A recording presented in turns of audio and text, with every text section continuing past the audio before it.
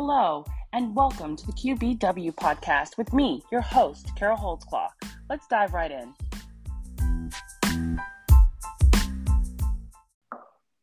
So, hello, Dr. Angel Brutus. It is wonderful to have an opportunity to speak with you today. Hello. It's so good to connect with you too.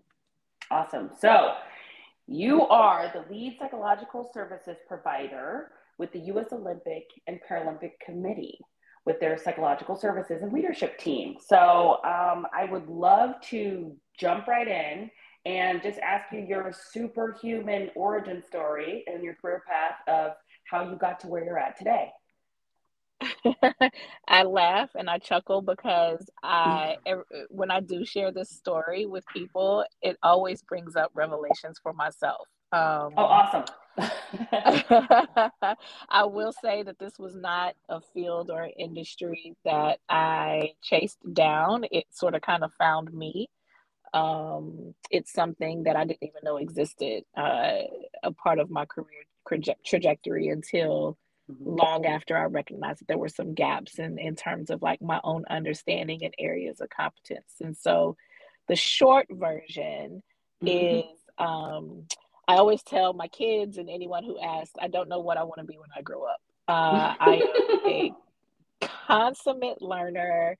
That is probably the superpower, is that ability to just kind of soak information in and figure out how to execute that in a knowledge base that helps me hopefully to make an impact in others' lives. And so, with that, I think where I'll start is that originally, as far back as I can remember, when I started considering identifying as someone who was potentially going to college, because, growing up in low socioeconomic status environment, things of that nature, you don't necessarily have college as the a goal of yours, right? Typically it's, work and things of that nature. But yeah. Some high school teachers and instructors saw something in me that I didn't see in myself. And so with that, I distinctly remember I had a chemistry teacher who just, voluntold me to sign up for this program at the University of Tennessee as a rising senior in high school. And I ended up doing summer research in the zoology department. And so ironically, Kara, I was supposed to major in zoology as an undergrad. Oh, wow. A lot of people don't know that, right? But I also tell people that the work that I do now is not too far out. Because it really is about understanding the inherent nature of behavior. And who better to learn from than those who are, in their primitive state, which tends to be animals. So it's kind of like this full circle moment. Even as I say that out loud, I think that's my first time articulating it in a full circle moment.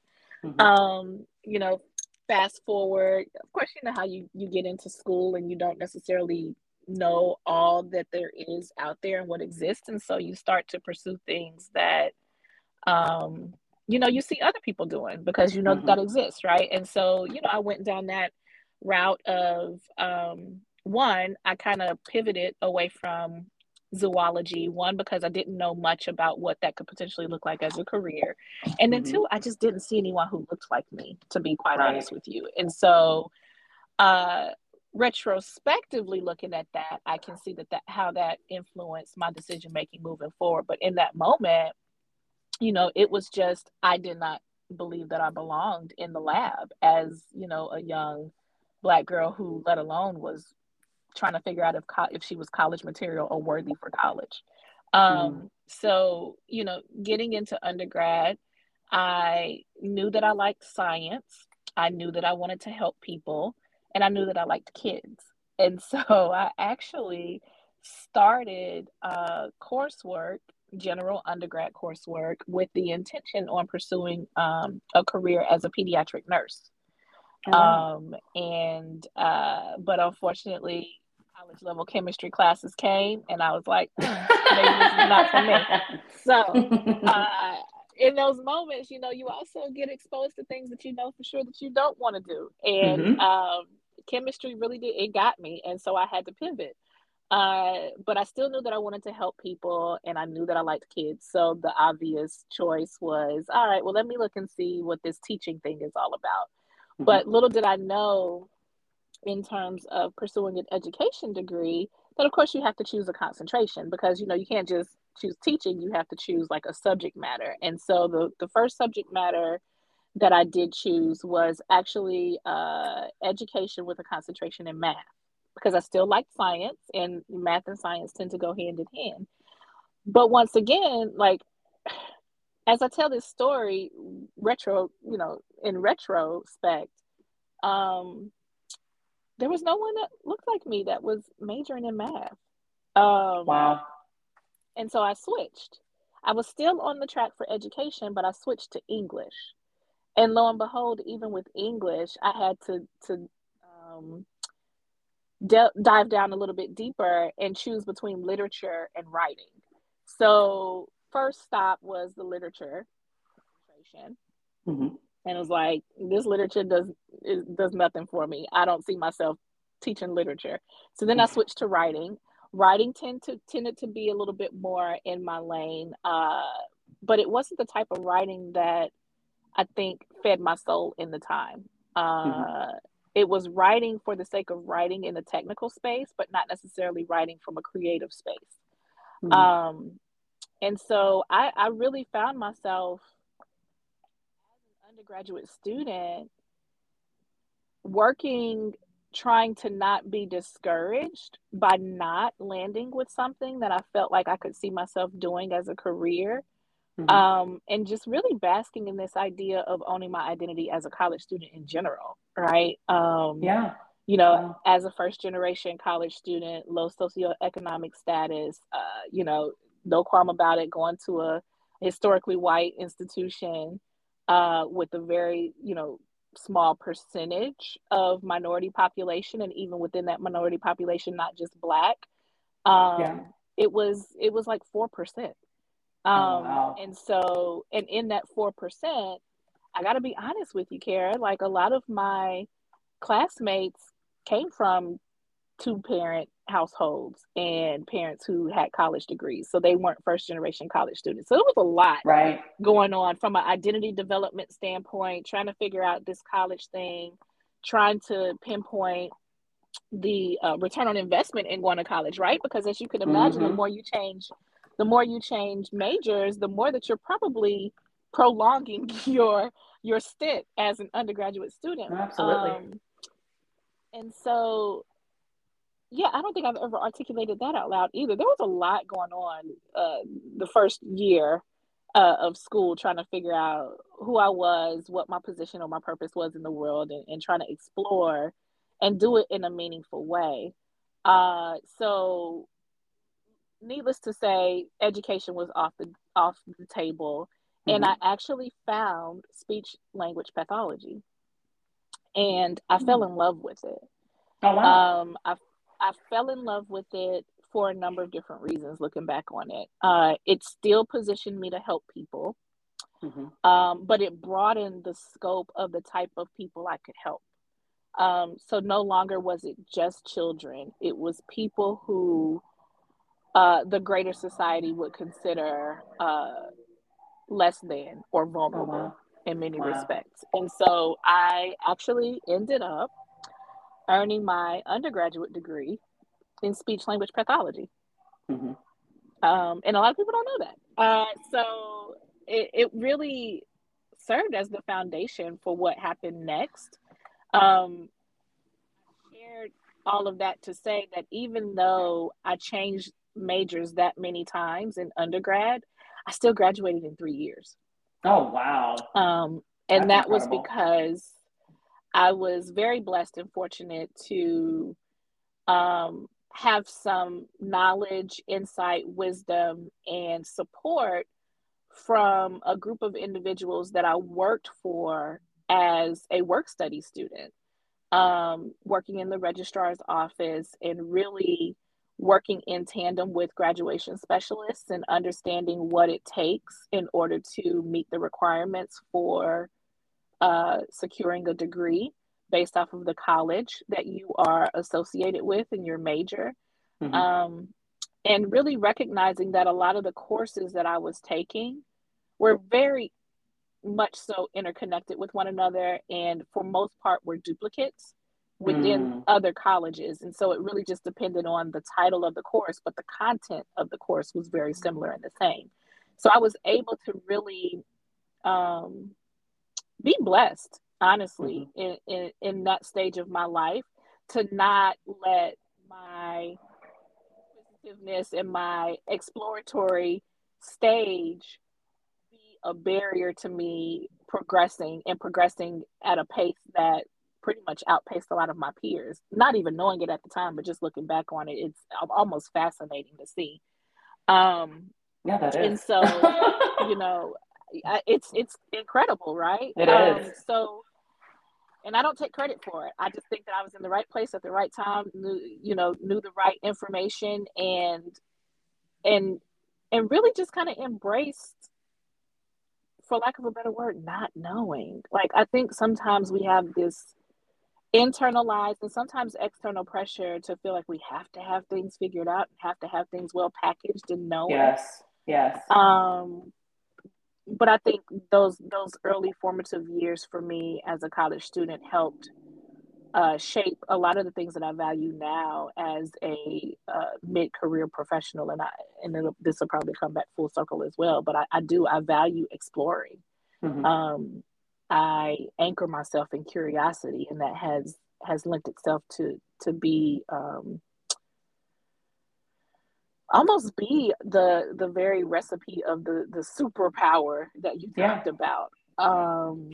And so, really quickly, I'll kind of close the academic journey with just saying that even in my grad program, I started out my master's in audiology and speech language pathology, and recognized that I wanted to do more, Mm. because I recognized that the individuals that I was serving, although it was based off of, language disorders or speech impediments or cognitive disorders that led to some speech impediments and language delays, Mm-hmm. that these experiences that they were living had implications for other factors in their lives. For some, depending on their age, it had implications for their marriage. It had Mm. implications for their vocational options. It had implications for their educational experience. Wow. Um, and I could no longer stay laser focused on the lane of speech language pathology. And so, in true angel fashion, I changed my major in grad school.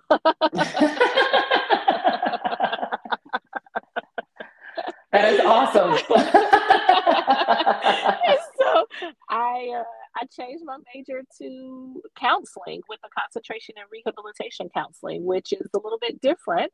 I didn't know at the time, but it's definitely a little bit different than your traditional route of getting training as a therapist or a counselor. Mm-hmm. Um, and so with the rehabilitation counseling degree, I did a deep dive, and I'm trained in ADA and equal opportunity, EEOC type legislation. I'm Okay. trained in the medical model and what that really means when a person has a diagnosis and the implications for their functional capacity and their functional capabilities. I'm also trained in not just identifying what those functional limitations may be, but I'm also trained in being able to identify accommodations, and so that this person can experience the world at the same or similar rate as anyone who does not face a disability or a diagnosis. And so um, that continues to be at the core of my approach to the help that I provide even now. But little did I know then that that would be something that I would use in this, I would say, this tertiary encore career that I have. Um, and so I did end up graduating with my master's in counseling and rehabilitation counseling, and working in that industry and in that field in a Mm-hmm. number of different capacities for a long time. But even with that, my role or my function or my job title was one thing, but I'd always been either appointed or voluntold to serve on different committees at the institutional level, the organizational level, uh, at the, at the state level, with regards to things related to accommodations, with things that are related to ethics and legal, related to things that have everything to do with diversity, equity, and inclusion before diversity, equity, and inclusion was a thing. Oh, wow. And so it's funny to kind of look back over the course of my career and all of these experiences and opportunities that I've had that really do show up in my day to day. And so fast forward, I ended up working as a therapist in private practice in Atlanta for a significant amount of years. Mm-hmm. And essentially, I worked in house as an in house referral source for a psychologist who'd had a practice for over 30 plus years. Literally, the phone number to his practice was worth more value than the building we were operating out of. But he had a niche practice, and his niche practice was administering ADD, ADHD, and learning disability assessments. And because of that niche practice, and because I was his go-to provider in-house, it really turned into a specialty population that I was serving. And over time, the majority of my caseload became athletes. Oh, wow. And That's a interesting. lot of the athletes that were coming, into the office for services for a number of different reasons, but unfortunately for them, part of the factors that contributed to the adults in their lives making or putting forth the effort to get them in front of us had a lot to do with, because these were some high performing adolescent athletes who were being highly recruited by Division I programs. Oh, wow. And because of their academic or their behavioral, their behavioral demonstrations throughout their academic career thus far, we're starting to have significant impact and implications for their recruiting process. Oh, wow. That is Right. so interesting. Yeah. Oh, my And so with goodness. that, I quickly recognized that I could do all the behavioral health stuff. I could do the therapy and the counseling all day long with my eyes closed, but I felt like I was missing something. And when I wanted to know a little bit more about the performance side of things, again, typical Angel, I was like, I'm not satisfied. I gotta figure this out. Something else has got to give, because I do have a heart for serving others, but Yeah. I don't want to just serve others. I want to do it, and I want to do it with excellence. And just at that point in time in my career, I learned that I was pregnant with my third daughter. And that was also the moment where I was Time about out. to You had children out. during all this? Yes, I had children. I had a whole children. personal life throughout all of this, right? Okay. Because you said your third. And I was like, dang. Yes. And actually, to be honest with you, my second daughter came around a time when I started tapping into my entrepreneurial spirit. Oh, wow. And so I think with each pregnancy, there's been like this pivotal decision-making process that has taken place too. Because my second daughter was the catalyst for me to go ahead and do private practice. That brought me to that psychologist, because I needed to be available for my family, available for my kids, but I also wanted to be able to do the work that I was passionate about doing. Yeah. So see, I owe superpowers. Here we go. Listen, I'm telling you, right? It's like, okay, how do I pivot and make this work? Wow. But no, I give credit to my kids, because they served as catalysts for me to get creative and make decisions and make them in a manner that sets us up for the future. And so with my third daughter, when I learned I was pregnant with her, I was right in the middle of about to finalize a deal to buy out the practice that I'd been working with, because the psychologist was about to retire. Oh, wow. And yeah, pivotal moment. And so because I was pregnant, because I was in the process of, trying to figure out how to still move through with this deal I was about to make with this psychologist, as an entrepreneur, Kara, you don't work, you don't get paid. So Right. at the time, there was this new credential that was coming out, and it was called Distance Credential Counselor. And it had everything to do with telehealth. And I'm about to tell my age without telling my age. During this time, not many people were doing therapy virtually. Mm-hmm. And it was so early in the process that when I went to go and do this training and I eventually acquired my certification number was like 135. That's how many of us in the entire country were doing telehealth. This was like back in 2010. Wow. 2009, 2010, right? Wow. So fast forward to 13 years later, yes, it has served well to be at the forefront of all things related to telehealth. Oh, absolutely. Right. But during that time, when I went to the training, because it was an intensive training that we had to do in person, I happened to be sitting next to this young lady, and I know no stranger because I'm an only child. And so I can make friends easily with people and just talk to people, but I also have the luxury of going back into my own little solitude when I choose. Mm-hmm. And so I happened to be sitting next to this lady, and it was during a break or whatever, and we were talking about, what it is that we do and why we were there and, yada, yada, yada, just chopping it up. And I was telling her that, specifically, the purpose of me going to that particular training was because I was preparing to pivot and still see my clients, but see them virtually while I was in the tail end of my pregnancy. So again, my children were the catalyst to me making certain decisions. And so, we were just talking, and I was talking about like the typical demographic that I was serving. And she just casually says to me, "Oh, you sound like you do sports psychology." And I looked at her and I was like, "Wait, what are you talking about?" I had never heard of it.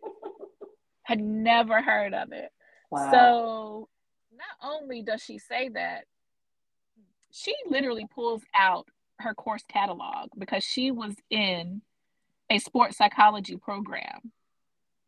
Oh my goodness. And she pulls out her course catalog, and it's a hybrid program. This is also earlier on in time where, online programs were still kind of looked upon as unfavorable. Mm-hmm. And so she pulls out the course catalog, and I'm like, can I just look at the course descriptions?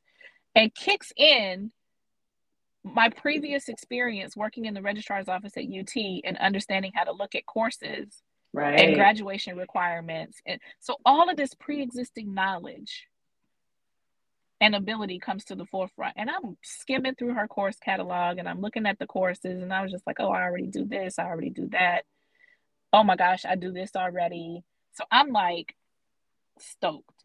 I was like, this thing exists. These are the knowledge gaps that I have. And the knowledge gaps that I recognized in looking at the course descriptions were a lot to do with the exercise science, the kinesiology, the motor development. Those were the three main areas that I really needed to strengthen. Mm-hmm. But ironically, I was already a certified yoga instructor. I was already a certified clinical hypnotherapist. I already have all of the things in terms of identifying psychopathology from a counseling background. I also already had the medical model. So those three knowledge gaps were really the areas that I wanted to strengthen. And I was just like, I'm in. So, I don't even know the lady's name. I can't tell you where she worked. All I remember was that she introduced me to this industry that I didn't even know existed. And not too long after that, I got home and I sat with it. Pregnancy progresses. I'm kind of contemplating, do I still move forward with buying this practice or not? And at that time, I was starting to lean more towards not purchasing the practice. Mm-hmm. I don't know why, but my heart was moving. And so anytime my heart was moving away from it, I was like, this might be some decision making that needs a little bit more teeth. And so anytime I find myself in a situation where the stakes might be higher, I sit Mm-hmm. and I just pay attention. And if anything tries to make it feel urgent, it's not for me. Oh, wow. And lo and behold, the more that I sat, the more that that particular psychologist and his communications became urgent. And so now Mm, I'm misaligned because I am patient and he's urgent. I'm like, right. maybe this is a time for me to really decide what makes the most sense in this particular moment. Also, knowing now that I'm contemplating going back to school. Right. And sat with it, sat with it. And, a couple of months went by as the pregnancy progressed. And the more that my heart became strengthened with this idea of acquiring the knowledge necessary to be a fully competent provider and not a halfway provider. Mm. And so I made the decision to not move forward with purchasing the practice. And not only did I make the decision to not purchase the practice, I made the decision not to go back to the practice. Oh, wow. Okay. Right. Because at that point, once my husband got home, I said, hey, by the way, I signed up for school. He's like, what? Oh, my goodness. Wow. I said, yeah, I signed up for school. I said, I've been sitting with it. I've been trying to find some discernment. This really rounds out my skill set. And originally I told him, I said, okay, I think I'm going to go ahead and do their master's program. I gave him all the ins and outs in terms of, look, I'm not trying to get something that requires me to, be long term. I'm not trying to do anything that requires me to get another license and hint, psychologist. Nope, I'm good. I earn enough as a master's level clinician, sometimes even more than some of my colleagues who have their doctorates as psychologists. Mm-hmm. I'm good. And so he's like, cool. And then he comes back to me. He says, well, if you're going to go back to school, you might as well go back to school for your doctorate. You're not getting another master's. And I was just like, Raise the okay. stakes. Yeah. I was like, okay. The fact that he was 2 feet in and was like, awesome. do it. That's all I needed. And so, yeah, that's literally how that decision was made. Instead of getting a master's in sports psychology, I got the doctorate in sports psychology. But still, I aligned myself with the program that would not have led to licensure as a psychologist. And that was very intentional. One, because I appreciate my identity as a counselor. Mm-hmm. Two, I can still do the work without having an additional license. And 3, return on investment. Yeah. Being a mom of 3 daughters, being a wife, and being an entrepreneur, there was no way that I was going to place my family in a position where I was going to have to commit to doing pre-doc internships and postdoc internships and living off of a trainee's wages when I was already fully competent and fully licensed to do the work that I was designed to do. Right. Absolutely. So I think answering in a very long way that question about the superpower pieces, the curiosity is the anchor. Mm-hmm.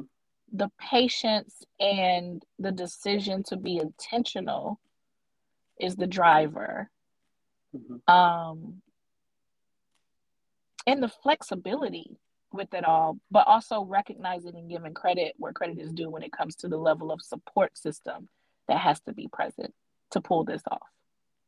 Oh, yeah, absolutely. Yeah. That was a lot. No, that's incredible. It really was the superpower and the superhuman origin story. Like it comes from someplace. How did you get then, once you fully pivoted and got your doctorate in sports psychology, then how did you make decisions from there? Because I know you were at Mississippi State. Was that a program that had already been in place for their student athletes? Was this something new that you were doing? how did you end up there? Yeah, so I think it goes back to that entrepreneurial spirit that I talked about before. Mm-hmm. I distinctly remember after going through the majority of the coursework, coming to the tail end of my program, still working out in the community as a private practitioner, in the counseling space, kind of like patiently waiting for me to finish up the sports psych degree so I could just be done and like be Mm-hmm. fully embedded in that field.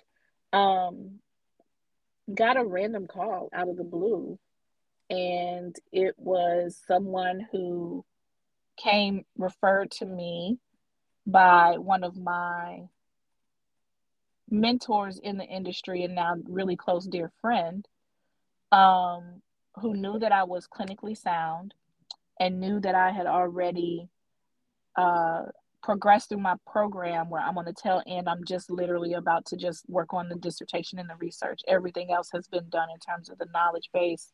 All those courses that I told you that needed to fill the gaps, those had been taken. Mm-hmm.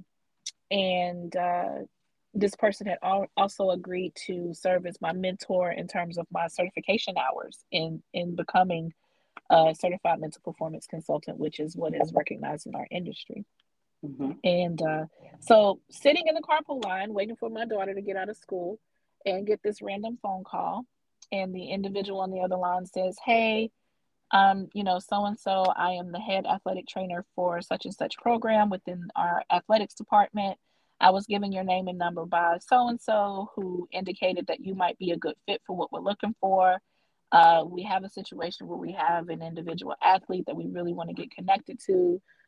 Services, we don't want to utilize campus-based services because we've attempted that on a number of different fronts and it hasn't been successful. And you came highly recommended. Can you meet with us and our head coach tomorrow? Oh my goodness. And I'm sitting in my car in the carpool line, like what just happened?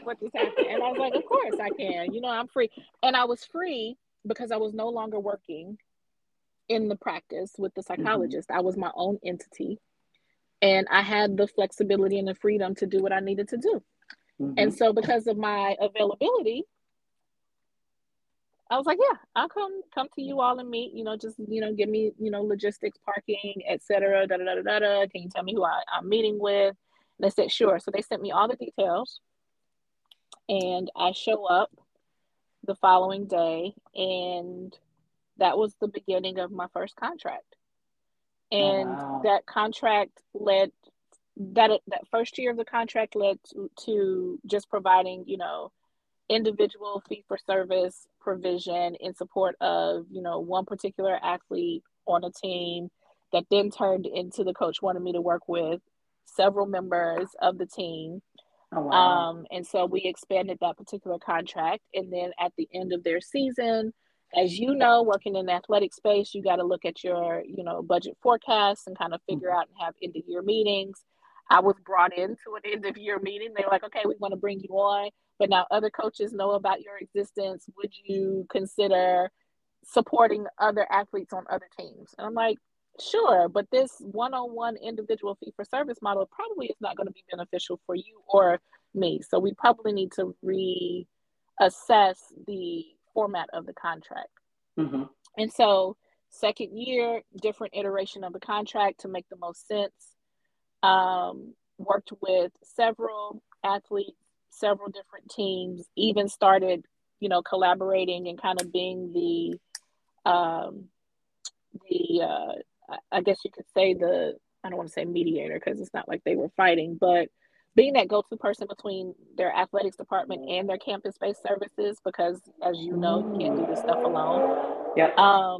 And really just kind of assisting with forging those relationships in the most meaningful way. It's almost like being the athletics whisperer to the campus-based services and being the campus-based services whisperer to the athletics department and kind of helping, negotiate between the two.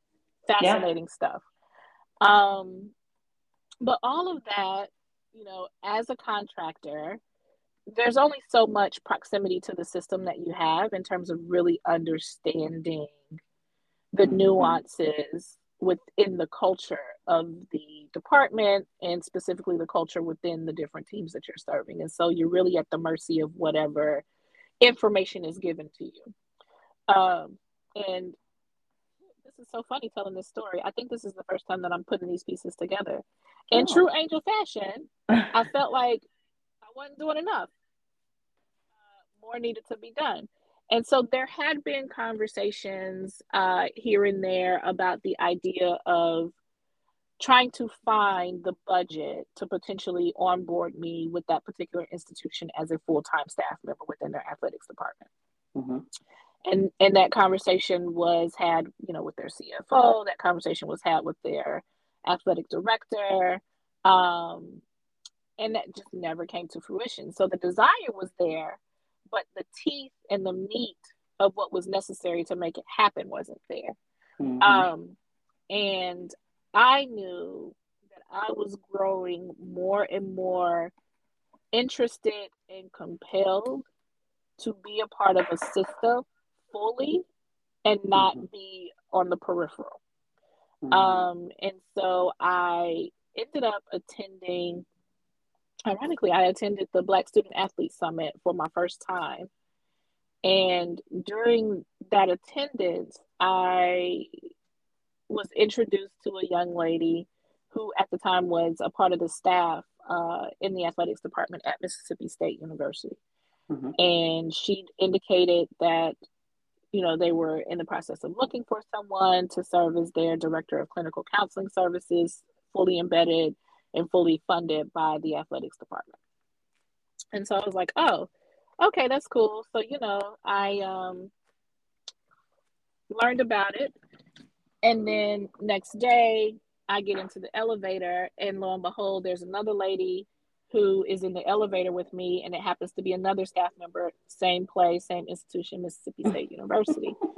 And, when she introduced herself, oh, I just met, so-and-so, and she mentioned that you all were looking for someone, and this is what I do. She was like, yeah, we're really looking. We're kind of striking out. I said, well, if you don't mind, if you send me the job description, I can pass it along to my networks to see if anyone would be, interested. She was very gracious. I got that job description that following day because I had to fly out, and I was in the locker room during halftime for a competition for the team that I was supporting. And they sent the job description through. And so I'm reading through the job description, and Kara, everything that was in the job description described me. Right. Or it spoke to me. Right. They were an institution that recognized multiple levels of licensure. So they weren't just looking for a licensed psychologist, because I'm not one.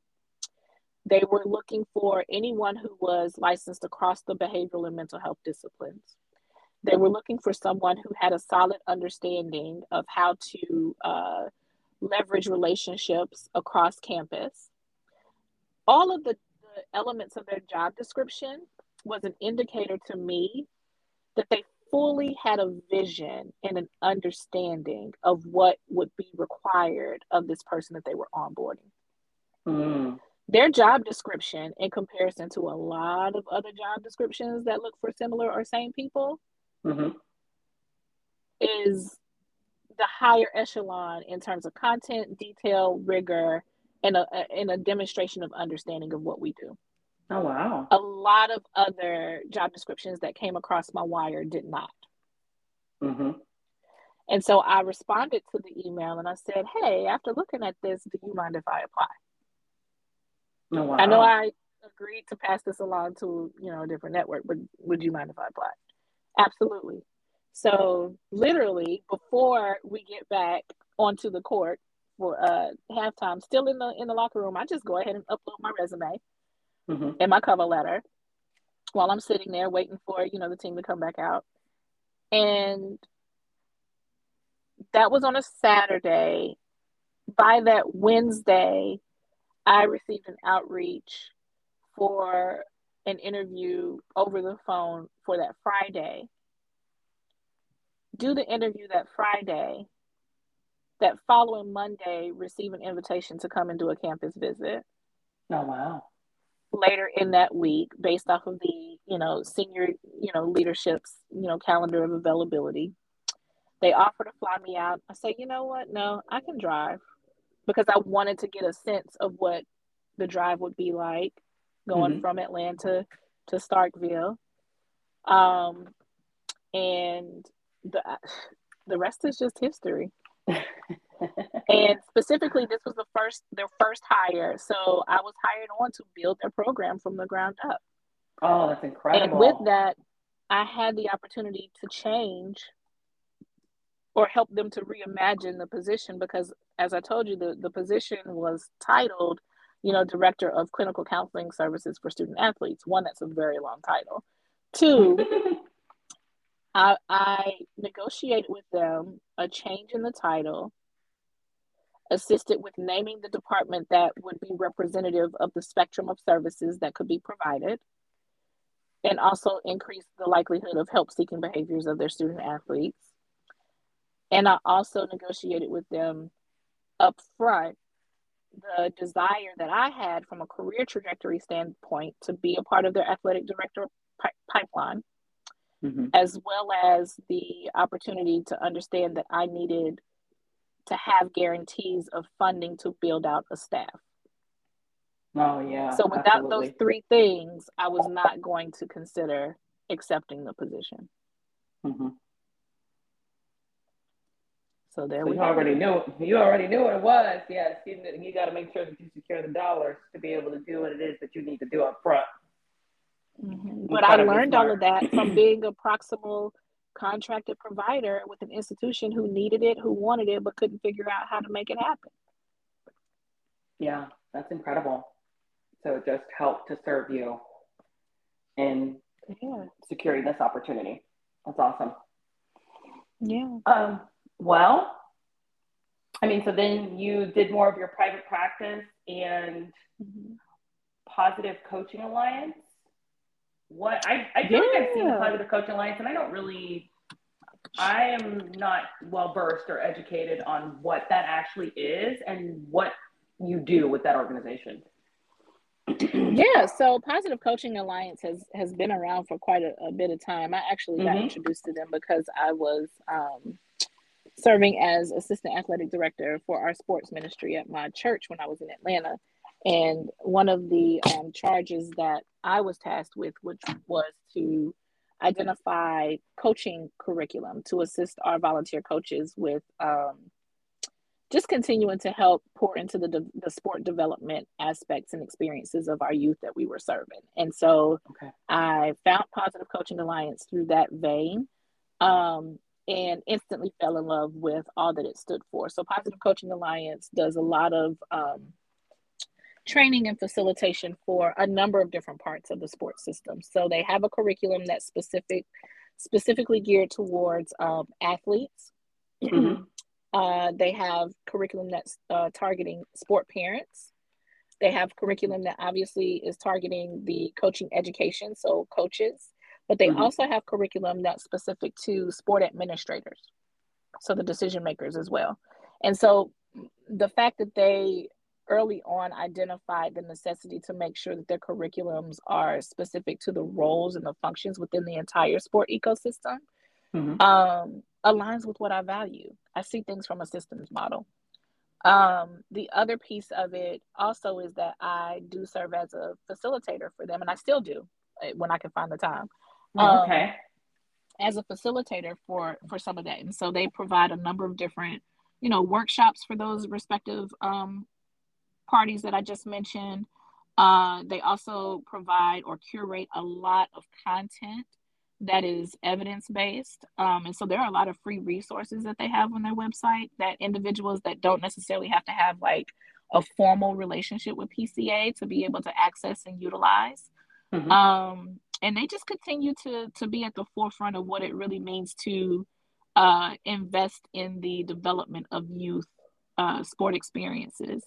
A lot of their work is centered around some of the elements or the tenets of positive psychology, Carol Dweck's growth mindset, a lot of research that Mary Fry has done in the Olympic space, and then just really kind of correlating all of that information and those best practices in a way that's tangible and accessible for those many different people who may not necessarily be academics or researchers, but they can definitely be people who influence the culture of youth sport in a number of different sites. So they have a number of different chapters across different regions within the US. And a lot of those chapters typically are located in areas where there's also a strong relationship with different professional sport organizations across sport types. And so there's relationships with NBA teams or the NBA.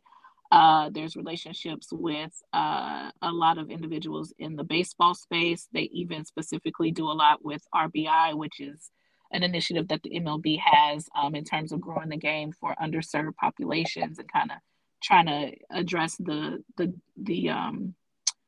underrepresentation of youth in certain sports that typically are not in the sport of baseball. And so I can go on and on. I've been affiliated with them for so long, but I really appreciate all that they bring to the table, and they do it with intentionality. And so again, when I think about the superpower question earlier, it's like identifying vendors and spaces and places that align with my core values, I think has served me well. Awesome. I need to educate myself more on what it is. I've heard about PCA for years and years. And I even know people that have been affiliated and done things with them, but I just personally have not done my due diligence. So I will. So then I feel like that leads us back to the USOPC. And how did that opportunity come about? Yeah, so again, I like building things. I've learned that over the course of this stage of my career, moving from being, I guess you would consider an early career professional, even though I've kind of retooled. So it's kind of like this interesting space. Like I'm a veteran in one portion of my career, and I still consider myself an early career professional when it comes to the sport industry, but somehow I've been categorized as now a mid-career professional in the sport performance psych space. So I'll take that. But no, in all seriousness, things were going extremely well at MSU. Built the program, was able to, build out staff and really get some key programming in place that are staples and continues to run even to this day now that I'm not even affiliated with them. But, when the Olympics decided to revamp their mission statement and not only understand the necessity to support athletes in the pursuit of excellence, but also added well-being to that mission statement. Part of that trajectory also meant taking action with adding well-being to it. And so my third year into the role that I had my career actually progressed at MSU, and I became assistant athletic director of counseling and sports psychology. So they kept their word in terms of the athletic directorship pipeline. As I was serving in that role, and the USOPC started to build out their mental health services program. Even though the USOPC, has had, sports psychology services for decades, at this time, this was the first time they actually would have full-time staff members dedicated to all things related to mental health. And so with, my experience in building out the program at MSU, also being able to have some presence and some influence and impact at the Southeastern Conference level at times with some of their programming that they were rolling out in terms of helping to co-author best practices for SEC institutions, specifically in terms of their hiring practices for mental health clinicians with a diversity lens. I, became aware of the USOPC's opportunity as they were looking to build out staff to serve in that mental health space. And of course, the world of sports psychology is extremely small. Mm-hmm. I outreached the person who was serving as director of mental health services at the time with the USOPC, and just kind of inquired about like how serious the USOPC was about this, because again, it was with the intention on like sharing it with some other people in the network who I knew were in the job space, but then was also encouraged to consider. So Mm-hmm. looked at it and was like, huh, okay. But I think overall the attraction for me was the ability to be at the forefront to assist with building out something that hadn't existed in a organization or an institution. So um, my tenure at MSU was great and it taught me a lot. But I think I also got to a point in my career where I recognized that I like building things. Mm-hmm. Um, and that comes from that entrepreneurial spirit. Yeah, but I feel like you spoke to that even when you were talking about going to school and not seeing people that look like you. You know, I feel like throughout just listening to your journey that it's resonated that you've always built things. You know, like, Mm-hmm. you've always taken something that maybe you didn't see or didn't feel like you were supposed to come to the table, but you then built a table. So Mm-hmm. I think that that curiosity, yes, has definitely been a superpower of yours. It's definitely been something that has made you successful, you know, and be able to shapeshift and take other experiences and apply it to how you see yourself moving forward in the future.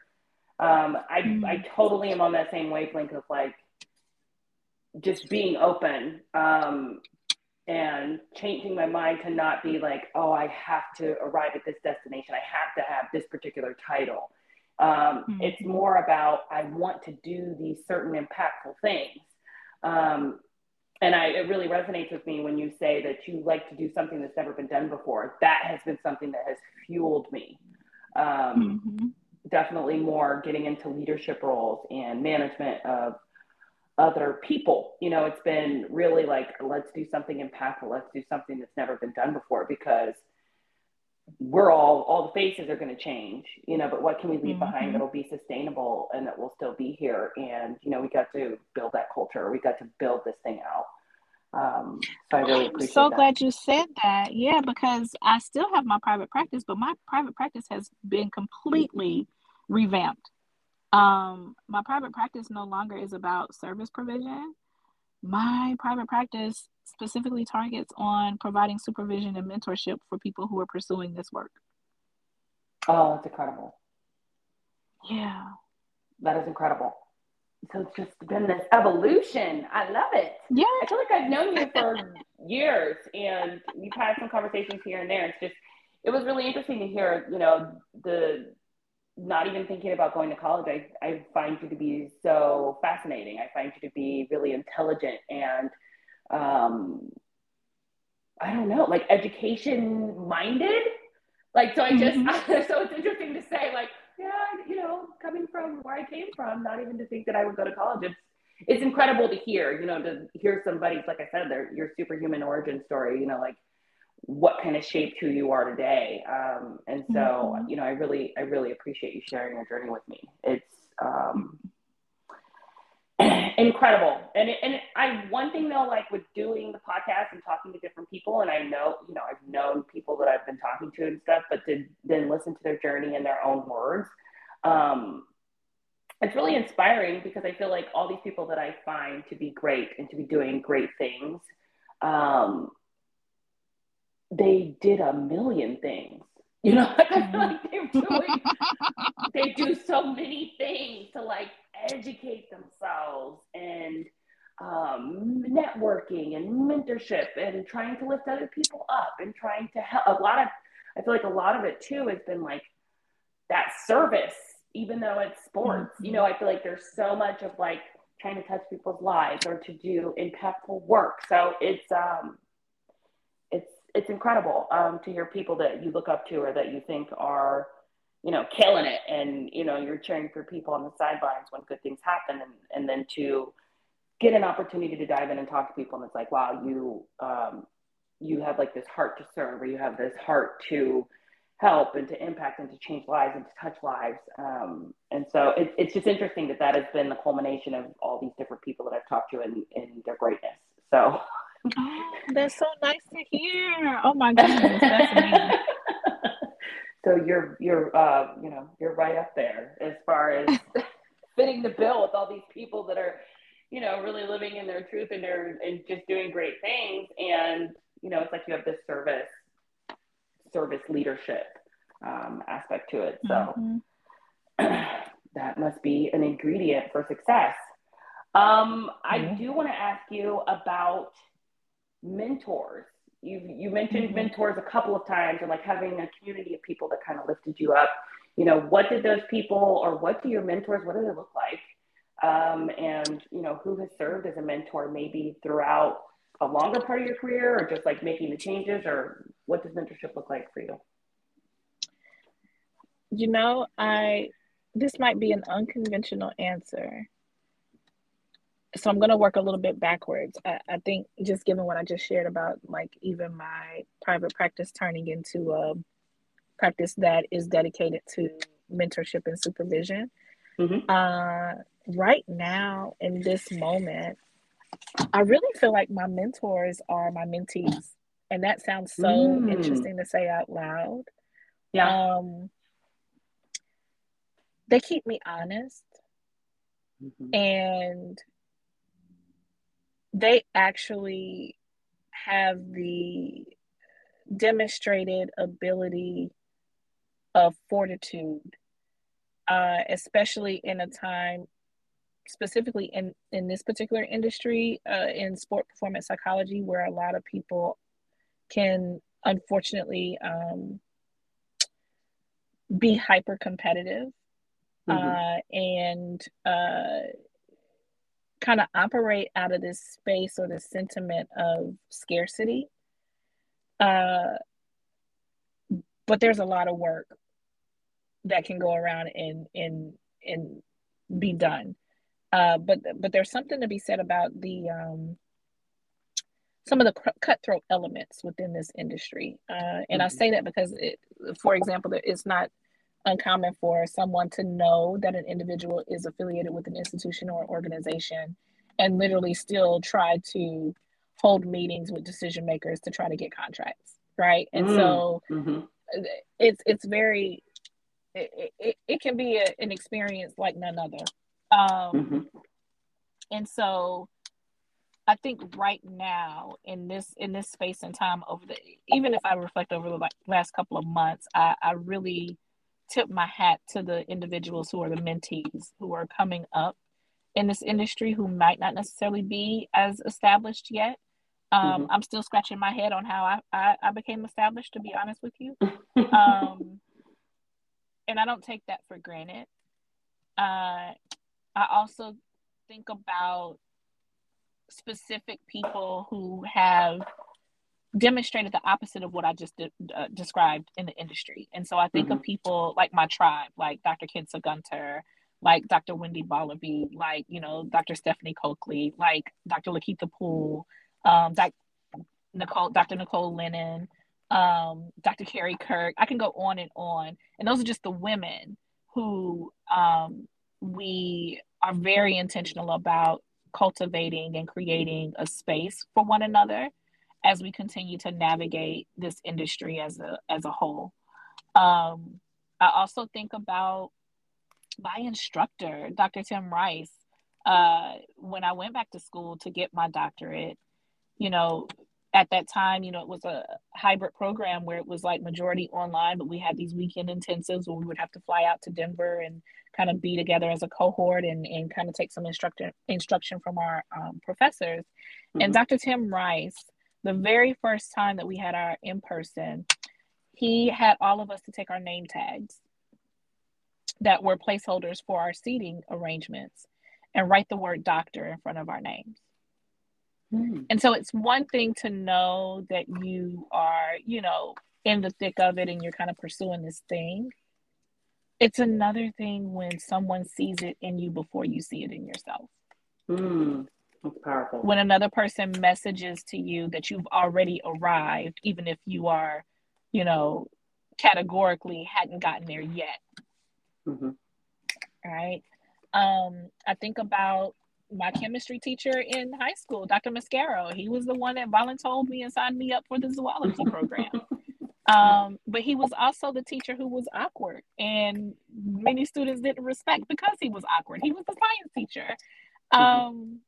And so it's like those people that come to mind. And then honestly, I even think back to my instructor, Dr. Aromo, at the University of Tennessee. So in addition to all the coursework that I took and changed majors 10 million times, I happened upon actually securing a minor in African and African American studies. Oh, wow. And that has also been a part of the trajectory of my entire career, because it brought me outside of the lens and the scope of just looking at things as an African American here in the U.S. Wow. And so I think about those individuals who probably don't even know that they had as significant of an impact on me as they did. Mm-hmm. Wow. And lastly, I just would like to know if you had any amazing piece of advice or wisdom that was shared with you, or if you have any advice that you would share with another Black, brown woman that would be wanting to get into sports psychology. Stay curious. Be willing to unlearn. Because when you unlearn, you make room for new stuff. Mm-hmm. And just because you can doesn't mean you should. You don't have to do it all. That is spoken like somebody who has probably overachieved their entire life. So you're like, just because you can do it, because I did it, don't do it. Oh, right. Yeah. And it's taken a while to get there too, because the piece of and I'll give a caveat to that. Just because you can doesn't mean you should. You don't have to do it all, because you can probably identify someone else that you can give that opportunity and that gift to for them to thrive. That's powerful. Okay. So in the words, you don't have to hoard all of the opportunities. Right. Build community. Mm-hmm. That's awesome. Okay. And how can people follow you? How can they see what you're up to? How can they see what you're doing? I feel like we could talk for another hour and talk about. I don't think my daughter would appreciate me talking. I was going to say, hour. Come on, Mom. So people can find me on LinkedIn, Dr. Angel Brutus, CMPC. They can also find me on Twitter, Angel Brutus 1. They can also follow me on Instagram, and that Instagram account handle is Sport Psych Synergy. So SportPsychSynergy, or they can, hit me up on my website, sportpsychsynergy.com. Awesome. Well, thank you, Angel. I really appreciated spending time with you today and speaking about, your professional background, which has been intertwined with just your life. I really do appreciate you sharing your time, and your daughter sharing her mother with me. So thank you so much.